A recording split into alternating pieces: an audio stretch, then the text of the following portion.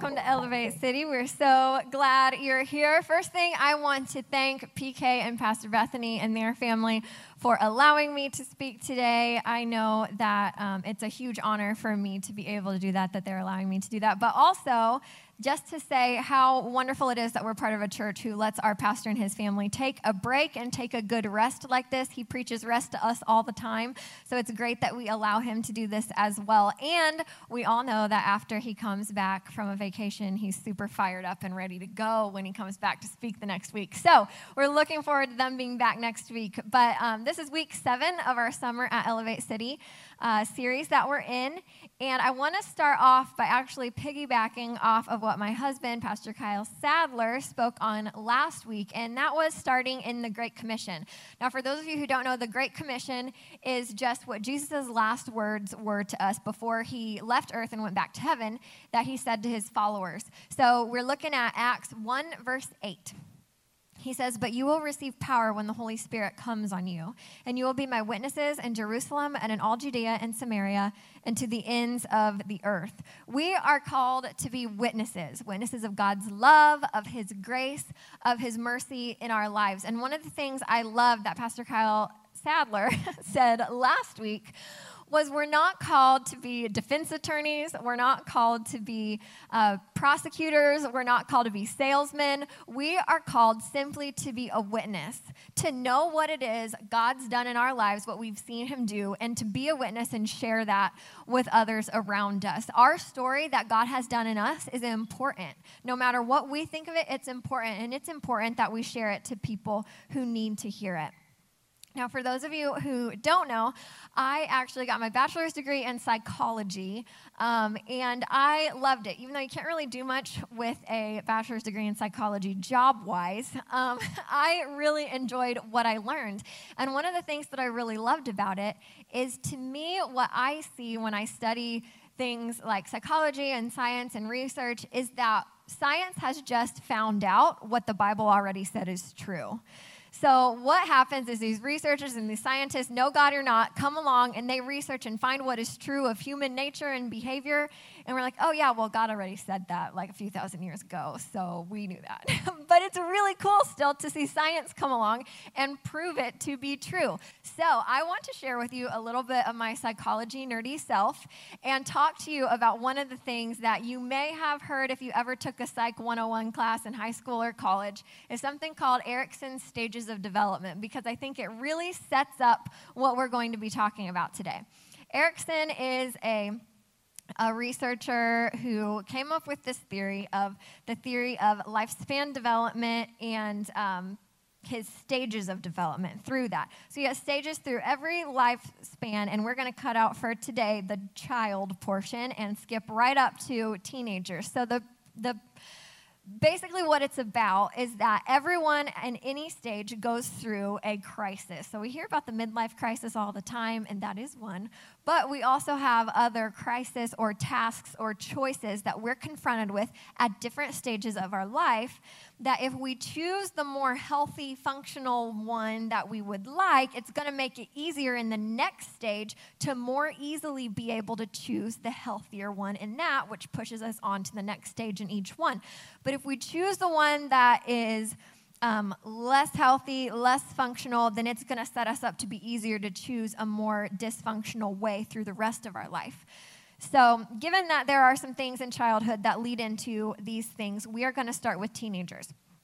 So teenagers, I don't know if this is news to anyone, but a lot of times teenagers go through an identity crisis, right? Everyone remember the teenage years or know some teenagers trying to figure out who they are, what they're all about, maybe trying different music styles or different hobbies or interests or styles of clothes, and they're trying to figure out who they are. And so the crisis that we see in the teenage years is identity versus confusion. They're trying to figure out who they are, and if they come out of the teenage years feeling a firm sense of their identity and who they are, instead of confusion, then it's going to be easier to set them up to win in the next stage. So why I think this stage is important is because I don't know if you've heard or ever said or heard anyone say that I just need to find myself. I'm just trying to find myself right now. Well, I don't really like that phrase very much. I think it's really fluffy and cliche, and it's not my favorite. I'm not a fan of fluffy stuff, except my dog. My dog's very fluffy, and I like him. But other than that, I'm not a fan of life advice that's fluffy. I'd rather be straight and to the point. So we have this phrase, I just need to find myself. What I believe is we don't need to find ourselves. We need to find the one who made us and knows us better than anyone. And if we find him, he tells us exactly who he's designed us to be and how and why, and gives us purpose and identity in him. We're not looking for our identity in me. We're looking for our identity in Jesus, our identity in God, and who he's called us to be. And here at Elevate City, we really prioritize that through our value of knowing God. If we truly know who God is and his intentions for us, then we can really know who our identity is in Christ. Now, we move out of the teenage years and become young adults. And I don't know if you are a young adult or remember being a young adult, but I hear a lot of young adults say, and people my age say, man, adult friendships are hard. It's just hard to find adult friendships. Like when you're in college or high school, you're just naturally set up with friendships. Like they're in your class, they're studying the same things, they're on your teams, you're already interested in the same things. And then you go to an adult level and you're at work and then you go home and then there's like Netflix or there's chores or there's things like that. There's not just set up people in your dorm that you're living with and friends. Like that's not how it works when you're an adult. But when you're an adult, we have this crisis of, or a young adult, intimacy versus isolation. So the problem here is we're trying to find out, are we going to do life in real relationships? Are we perhaps going to find the person we are meant to spend the rest of our lives with? Are we going to have real life-giving, fulfilling relationships? Or are we going to isolate ourselves and become alone and become lonely and by ourselves and not be surrounded by those fulfilling relationships? This one is very important in the way that God tells us to live, because he tells us to do life in community. He tells us to do life with each other. He says that we are made for each other and to be there for each other, and that my weaknesses you have strengths for, and your weaknesses I have strengths for, and we can complement each other in those. And so it really helps set us up. And the value that this goes with is, of course, our Find Freedom, which is all about finding freedom by doing life and life-transformative relationships through small groups. And that is so important to be able to do that, to really be able to do life together with other people. It is one of the main culture values of our church that really defines who we are, is to be able to have those life-transformative relationships with others. That leads us into the middle-aged years. And in here, the crisis is called generativity, or living generously, versus stagnation. Feeling like you don't have anything to give, don't want to give, don't have time to give, whatever it is, but you're not contributing to the world like maybe you would want or would like or would hope, or even feel that desire to. Because that's something God's placed in all of us, the desire to live generously and to contribute to the world.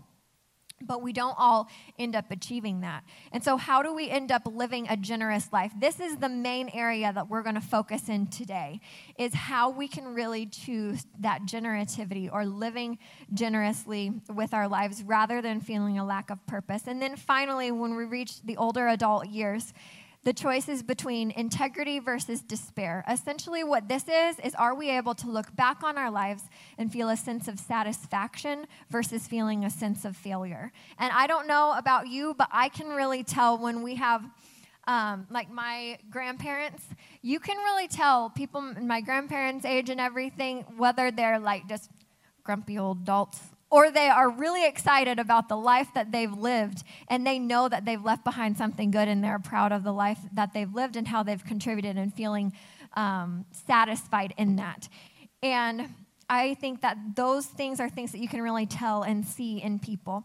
So we are going to talk today about how God has given each and every one of us a purpose. So there are a few really great verses of Scripture that really highlight the truth of that. Ephesians 2:10 says, "We are God's workmanship, created in Christ Jesus to do good works which God prepared in advance for us to do." We were created on purpose and with a purpose. We weren't created by chance or accident. Job 10:8 says, "Your hand shaped me and made me." He made us with intention. We are not just one in a few billion. We are technically specks of dust on a timeline that are here today and gone tomorrow, but we have the opportunity to be specks of dust that make an eternal impact.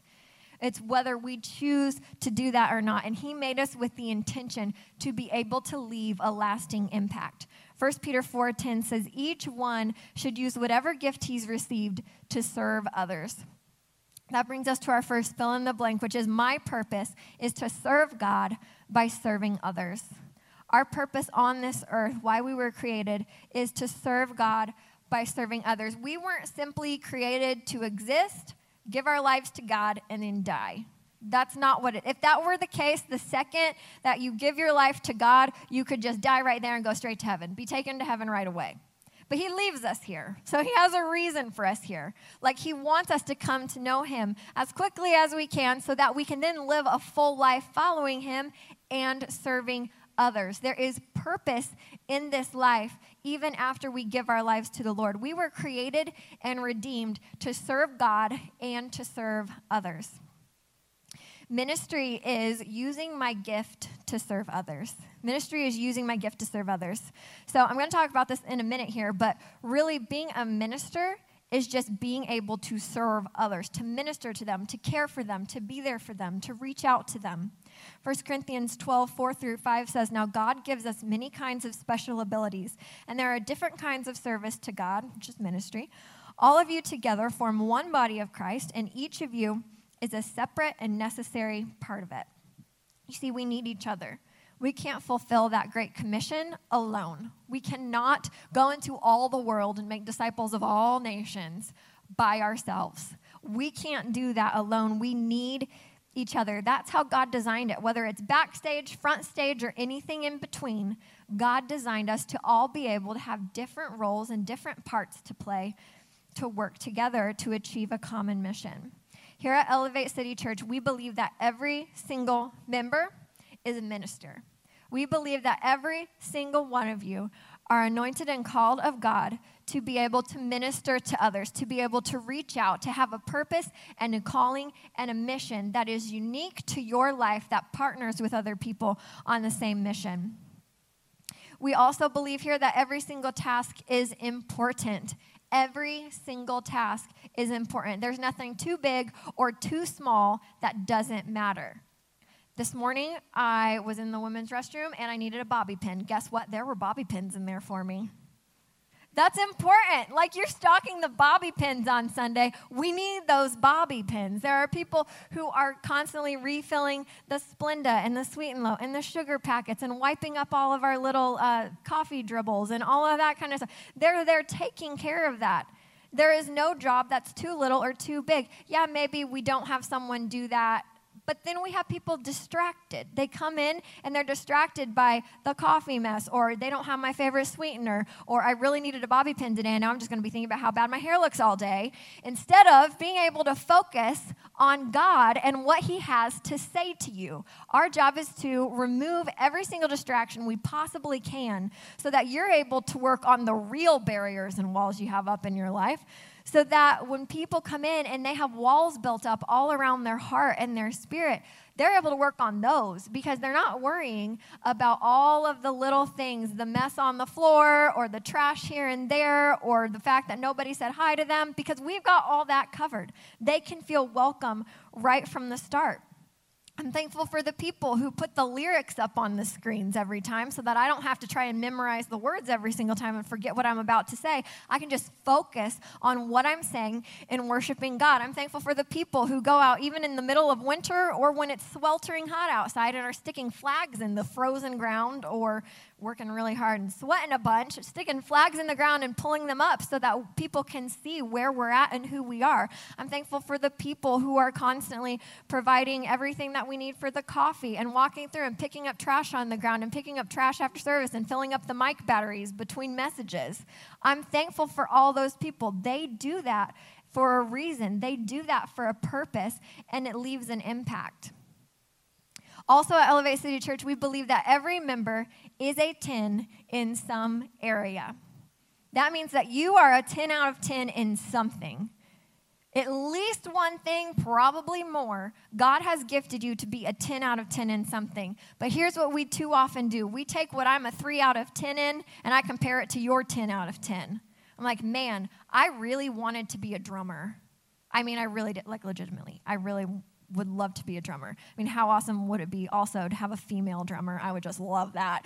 That would be so fun. But I'm really uncoordinated, like real bad, and there are too many pieces on the drum. So instead of saying, oh my goodness, I'm just like a 0 out of 10 as a drummer, and look how great Ben was back there today on the drums. Like, how does he even do that?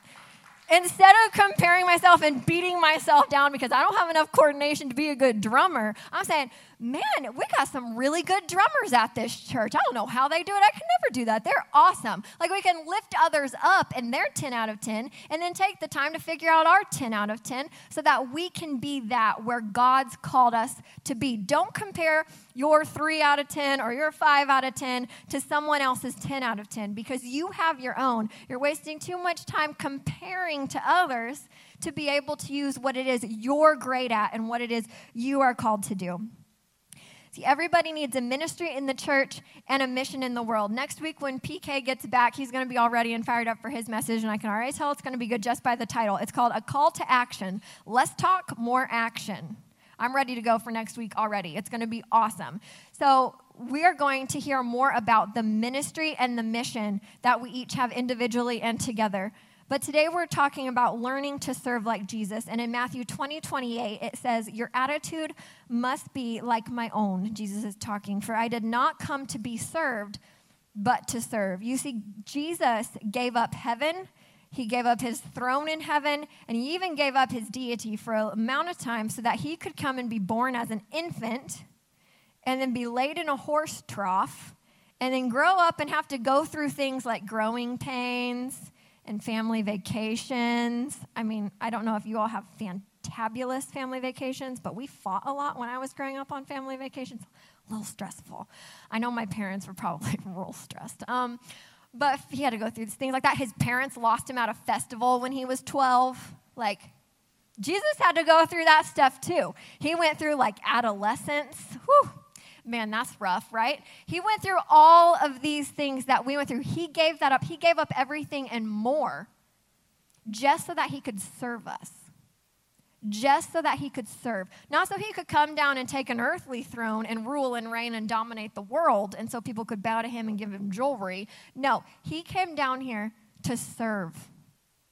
He gave up everything to come and serve. Number one is serving like Jesus means being available. Serving like Jesus means being available. Almost every time that Jesus performed a miracle, it was the result of an interruption. He was being interrupted by people needing something from him. He was teaching, or he was going from here to there, or he was doing something else, and someone would come and interrupt him. And he made himself available in that interruption to be there and serve. He made himself available because he was with people. He couldn't have been interrupted, right? If he was just isolated on an island somewhere, he couldn't have been interrupted. He was with people, and he was willing and able in serving his purpose. However, I'm not saying that you should just constantly say, yes, yes, yes, I'll do everything. I'm doing everything for you, and then forget about yourself completely for the rest of eternity. Jesus very strategically took time away first to build himself up in his relationship with God so he was able to be ready for the interruptions. He took 40 days and nights, no food, in the wilderness just to be tempted by Satan and spend time with God 40 days before he even started his ministry. And then once he started his ministry, he took time out regularly and went to places alone, away from the crowds, away from his friends, in silence to spend time with God. He regularly fed himself first, so then he was available and ready and able to handle the interruptions and be there when people needed him. But here's the problem. The devil is also making himself available. I know that sounds like dark and gloomy and stuff. But listen, in Luke 4:13, this is when Jesus was getting done with his 40 days. It says, when the devil had finished all his tempting, he left him until an opportune time. And it says that more than once about the devil, that he's waiting for an opportune time to do his work. So if he's looking for an opportune time, how much more do we need to be ready for that opportune time? Because we cannot allow the devil to beat us to the punch. We want to beat him to the punch. We want to be there first so that the victory can be ours, not his. So that people can be served and see Jesus and feel love rather than being beaten down and attacked. We want to be able to be ready and available for the opportune time. Proverbs 3:28 says, never tell your neighbors to wait until tomorrow if you can help them now. But my question is, do we even know our neighbors well enough to know that they need anything, to know their needs? Are we aware of those who are around us on a regular basis? Those people even in our small groups or our coworkers or the kids that sit next to us and cheer at the same team at our kids' games. Do we know those people well enough? Are we aware enough? Are we present enough to know that they may have needs too? Are we available and ready for the interruptions that come? Does anything even go beyond the surface with the people who are in our lives? Or are we too distracted? There's a difference between having people in your life and doing life with people. We say don't do life alone all the time here, and I love it. But ultimately, it comes down to us to choose to participate in that. We're surrounded by people here who believe that you shouldn't do life alone and want to do life with you, but it comes down to us accepting that. And the last couple weeks have been some of the hardest on me and my family. There's been a lot going on, and it's been really difficult in a lot of different kinds of ways. And I had so many people, because of the culture that has been set up here at Elevate City, who have basically pounded down my door asking to be there for me and to do life with me and to walk through it alongside me. I had people literally send me their schedules, telling me when they were free and could help me. I had people saying, do you need someone just to come sit with you? Can I please take your kids overnight so that you don't have to worry about it and you can get some time? Can I please do it? What can I do for you? I can come right now. I'm right across the street. I'll be there to sit with you. I had other people sending me random words of encouragement, some like really long out of nowhere, some who didn't even know what was going on. Send me messages like that and send me words of truth and speak life over me when I was doubting everything. That's what not doing life alone looks like. These people are coming to me like, don't do life alone, don't do life alone. I'm here, I'm here. But it took me also saying, yes, please come sit with me. Yes, please take my kids. Yes, please pray for me. This is exactly what I need prayer for. I'm being vulnerable. This is scary to say to you, but I need prayer. I need help. I need you to help me. It's two ways. And this church is full of people ready to do life with you, ready to make sure that you don't have to do it by yourself. People are writing you into their schedules to be able to help you and do life with you. That's what being available is about. So our first barrier to being available is busyness. Philippians 2:4 says, forget yourselves long enough to lend a helping hand. The Apostle Paul wrote this. He was always very blunt and to the point. Forget yourselves long enough to lend a helping hand. Do we even have room in our lives to lend a hand when we see someone needs it?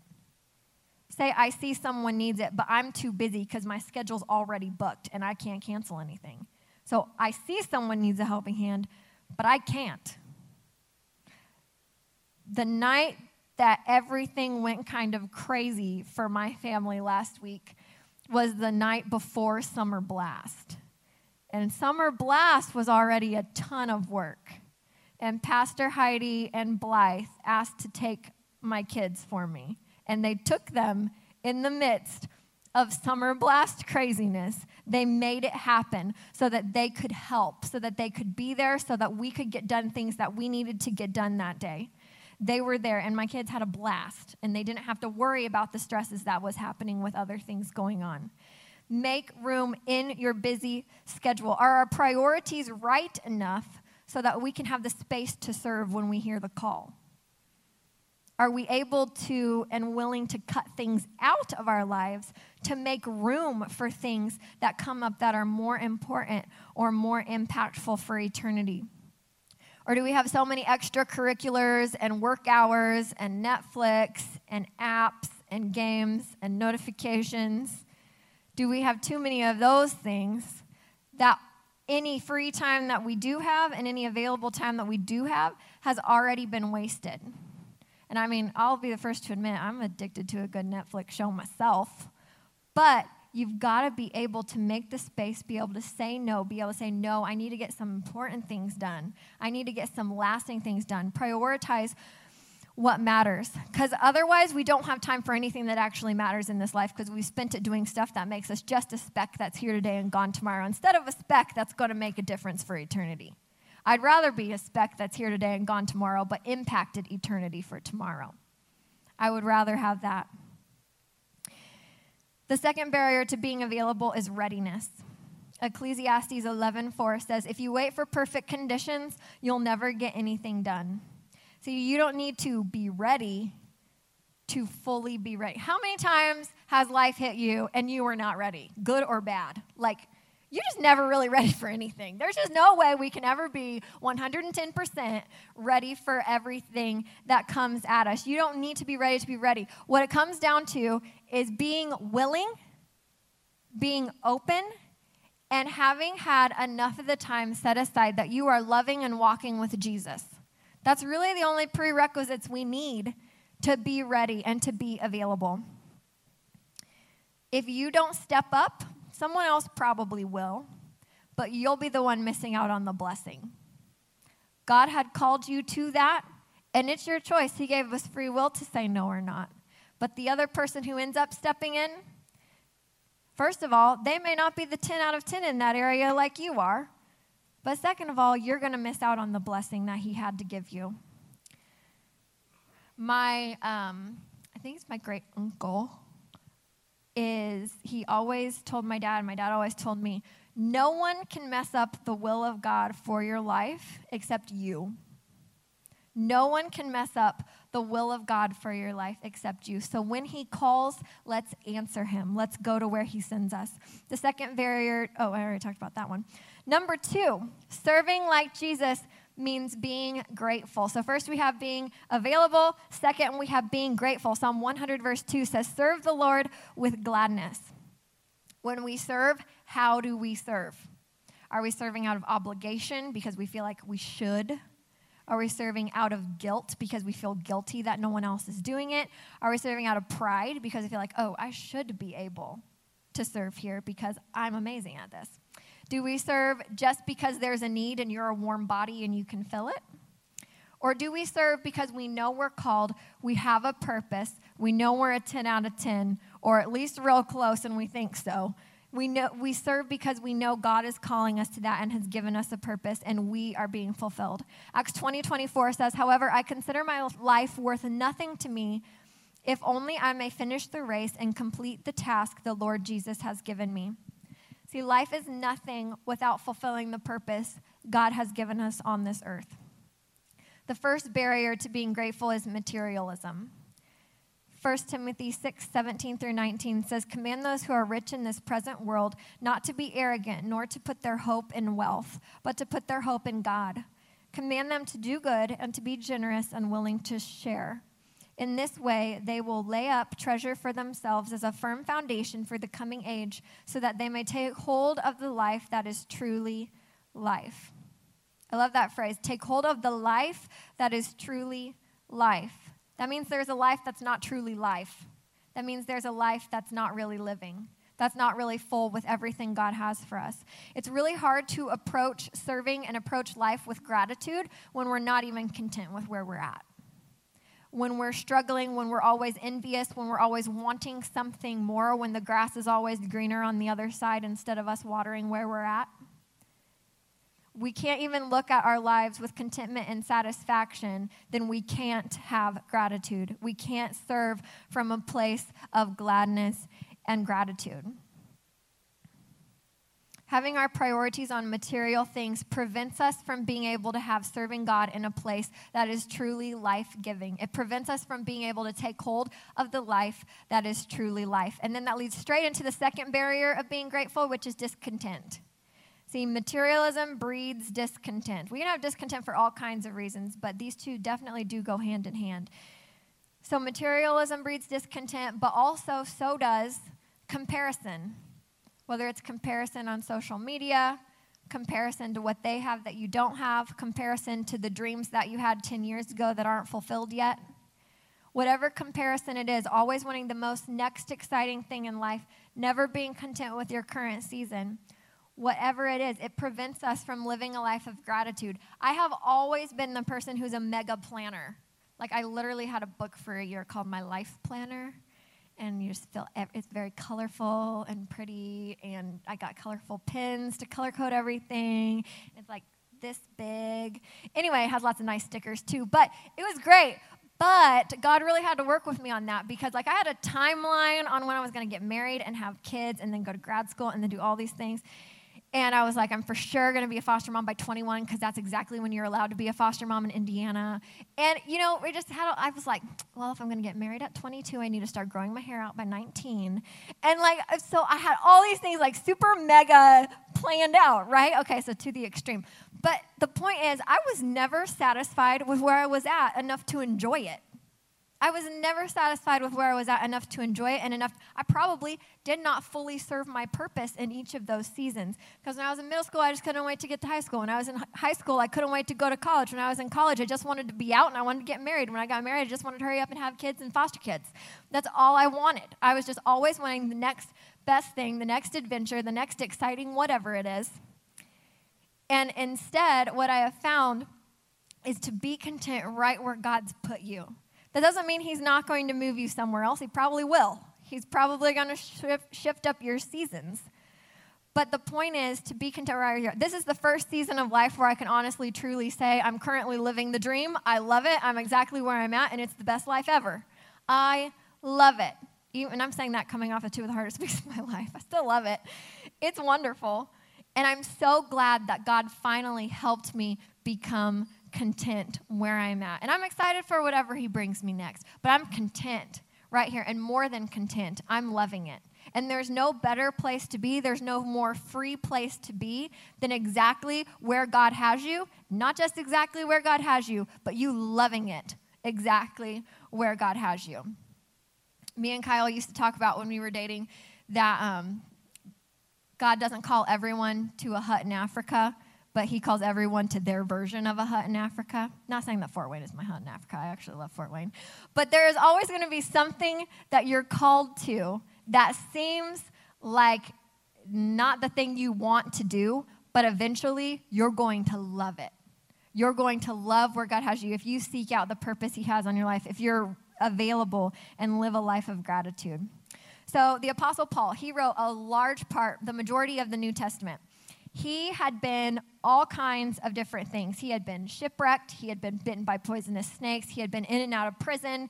He had been a very prestigious leader, religious leader. He had been multiple jobs. He had been homeless. He had had nice homes. He had had all these things. And then he explains contentness this way. 1 Timothy 6, 7 through 10 says, "After all, we brought nothing with us when we came into this world, and we can't take anything with us when we leave it. So if we have enough food and clothing, let us be content. But people who long to be rich fall into temptation and are trapped by many foolish, harmful desires that plunge them into ruin and destruction. For the love of money is the root of all kinds of evil, and some people, craving money, have wandered from the true faith and pierced themselves with many sorrows." He also said in another book that he wrote, "Godliness with contentment is great gain." Not just contentment by itself, not just godliness by itself, but both together is great gain. So contentment, we need to have contentment to be able to serve and be grateful. Number 3 is serving like Jesus means being faithful. There are lots of myths that we hear in our heads or tell ourselves about why we don't serve or why we don't need to serve. Maybe it's that you thought you needed to know a lot more about the Bible to be able to do that specific thing that God's laid on your heart. Maybe you feel like you're just not spiritual enough and you need to put a lot more spiritual time in to be able to do that. Maybe it's because you didn't know that God or the church needed you, that there wasn't maybe you thought everything was already filled, we're good to go. You see lots of dream teamers every Sunday, so it's fine. You're not needed. Maybe you didn't know how much ministry would positively influence your life. Ask anyone who serves on the dream team. I'm pretty confident they're going to tell you all of the gains that they've had from serving. Maybe it's because you're too busy trying to balance a job and work and family and everything life has to throw at you. So you're like, no, sorry, I can't serve right now. I'm not going to do it. Maybe it's because you feel like you're just too good for it. That serving is below you, or that serving in that particular role isn't up to your standard. That you don't want to be the person doing this thing or that thing. You don't want people to see you doing that, so you're not going to serve. Whatever it is, whether it's feeling too good or not good enough, it doesn't come down to talent either way. It comes down to being faithful. To being faithful to what God's called you to do. I don't know about you, but I do not want to risk being disobedient to God. I just don't want to risk it. I want to be obedient to God, not only because, I love him, I'm scared of what he'd do if I didn't, but also because he gives so much blessing and reward for following him and for living in his will and for fulfilling the purpose that he's placed in your life. So much. I have seen so much. When I've had to make a painful decision even to obey God and follow God, when I've had to do something he's asked me to do that I didn't see the point in, or that was humiliating, or whatever the case may be, I can look back on it now and see, my God is faithful. He's come through. He will come through again, so I'm going to be faithful to him. He's proven it before we've had to prove anything to him. He's already gone there. He's already done that. So we need to ask, what is more important, prominence or significance? What is more important? See, so of like facial features, the nose is the most prominent. I have a fairly prominent one myself. Nose is the most prominent, just considering, like we talk a lot, the Bible uses the analogy of the church being a body, and everyone has its different roles and its different functions. Nose is very prominent, okay? The heart, though, isn't prominent at all, but it's very significant. It's too life-giving, it's too impactful to live without one. It's actually impossible to live without one. If we had to, we could probably live without a nose. It'd look kind of funny, but we could probably do it. But we can't live without a heart. The impact is too great. We need to live lives that leave an impact on eternity. People decide whether they're going to stay at a church, whether they're going to be open to receive anything from a church, before they ever see anyone of prominence even on the stage. They make that decision. It's the little things like the coffee station being cleaned up. They don't know it because they didn't notice anything messy on the coffee station. But it's one less distraction that they do have to think about. That there's not trash all over the floors, that it's not cluttered, that a warm, welcoming face greeted them when they came in and gave them a hug and said they were glad they were here. Think about your first time here. What was it that made you want to stay or come back or feel like this is a friendly place? What was it that did that for you? God's called us to more than just staying in this one location. God's called us to more. And so no matter how many people we have on the dream team, we always need more people because God's bringing us more people. And we have to be ready for it. We have to have the people who are willing to serve. We're not living a full Christian life without serving. We just aren't. And whatever that looks like, it can be something on Sunday morning. It can be worship team, production team. It can be greeters. It can be parking lot. It can be set up, tear down. It can be ushers. It can be whatever. We have people who sweep the stage between services. We have people who, like I said, stock the bobby pins. Apparently that's my new favorite thing. We have people who do tons of things here, but we need more because God has called us to more, and God has called you to more. God has called each and every one of us to more than we are currently living. Because you're part of this church and God has big things planned for us. We don't need to stagnate now to end our lives in despair. We can be generous now. We can give now to end our lives feeling full and being fulfilled. See, we need you on the team here, but more importantly, God wants you on the team. He doesn't need you. He's God. But he wants you on the team. He wants you in your 10 out of 10s and in your 3 out of 10s and everything else. He wants you on his team. 1 Corinthians 15:58, it says, always give yourselves fully to the work of the Lord because you know that your labor in the Lord is not in vain. See, the word of God will not return void. It might seem like giving backpacks to kids is not like the biggest thing to win hearts over to God, but it says the word of God will not return void. That means what we say, the love we share, the gifts we give, the service we provide, that will not return void. That is an investment into God's kingdom. You never know when that's going to come back, when they're going to remember that one day. Hebrews 6:10 says, he will not forget how hard you have worked for him and how you have shown your love to him by caring for other Christians. Caring for his body, the body of Christ, the people in this room, helps us all be able to go beyond these walls and reach out more. Matthew 25:21 says that when we go to heaven at the end of our lives, Jesus will say to us, well done, good and faithful servant. You have been faithful with a few things, so I will put you in charge of many things. Come and share in your master's happiness. If everyone could bow your heads and close your eyes. Maybe today you're confused, feeling isolated or stagnant, maybe even feeling despair, and you want to replace that by feeling a sense of identity, by living in real relationship with people, to be able to live more generously or to feel full of hope and joy. If you feel any of those things, Jesus wants you to be able to take a next step and grab onto the life that is truly life. We have so many ways here to be able to help you in your journey, and just practically speaking, you can go to the Next Steps kiosk after the service and figure out a way to get involved and to get ready for what those next steps are. But for those of you feeling this way, who are ready to walk daily in a real relationship with Jesus, I want to be able to pray with you today, to be able to do that, to be able to experience that, to be able to know who he truly is. If that's you and you want Jesus to take over and fill your life with purpose and hope today, then on the count of 3, I want you to raise your hand so that I know who I'm praying with. Ready? 1, 2, 3. Let's go. Yes, thank you guys for being brave. Thank you.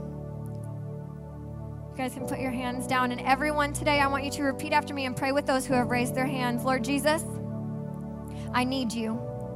I am sorry for my sins. Forgive me for living life my way. Today, I invite you to be the Lord of my life. Take control of my life. Make me the person you want me to be. Give me the power to change. In Jesus' name I pray. Amen. Elevate City, let's celebrate with those who just gave their lives to the Lord today.